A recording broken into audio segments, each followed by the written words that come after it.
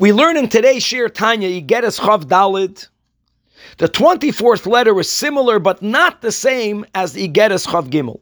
The previous letter that we learned was about that which we should be doing in shul when you have a minyan or more Jews gathered, not during the actual time of davening, but as we have been learning, to make sure that when we are already together, so I'll call beyasar shchinta sharia, not to, God forbid, be from those who are doichik ragli hashchina, to learn Torah. Adarabba, Torah will now bring about the internalization to a certain degree now, and we'll fully appreciate it at a time later, that the Shechina will become beinayim.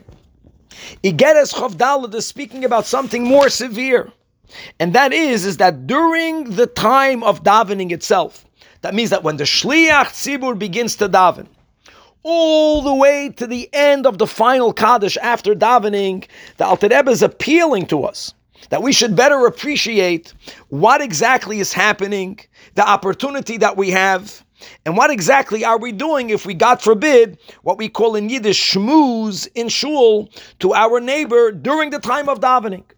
Davening is a time, says the Alter Rebbe, that God mamish visits every shul. There is a revelation and there is a closeness of the Shechina to everyone present in the shul when there is a minyan during the time of davening. Hashem is making himself available for us. This is taka the opportunity, minimally, to contemplate, to think about the words that we are saying in prayer, and this will affect our closeness to Hashem. This will develop sooner or later, and even from our perspective, a deeper and better relationship to God. And if a Jew, God forbid, during this time, starts to speak to his fellow about that which has nothing to do with the davening, aside of the fact that this shows berabim how foolish the person is, and beruchnias, this person becomes a unholy merkava to what the Alter Rebbe calls to the supernal fool, which is a reference to the klipa.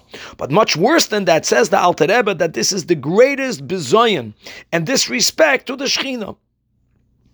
And the Alter Rebbe therefore enacts in this letter the following takana, that if a person, God forbid, bizodin, intentionally, will talk in shul during the times of davening, that this person is put in a chayrim by the Alter Rebbe.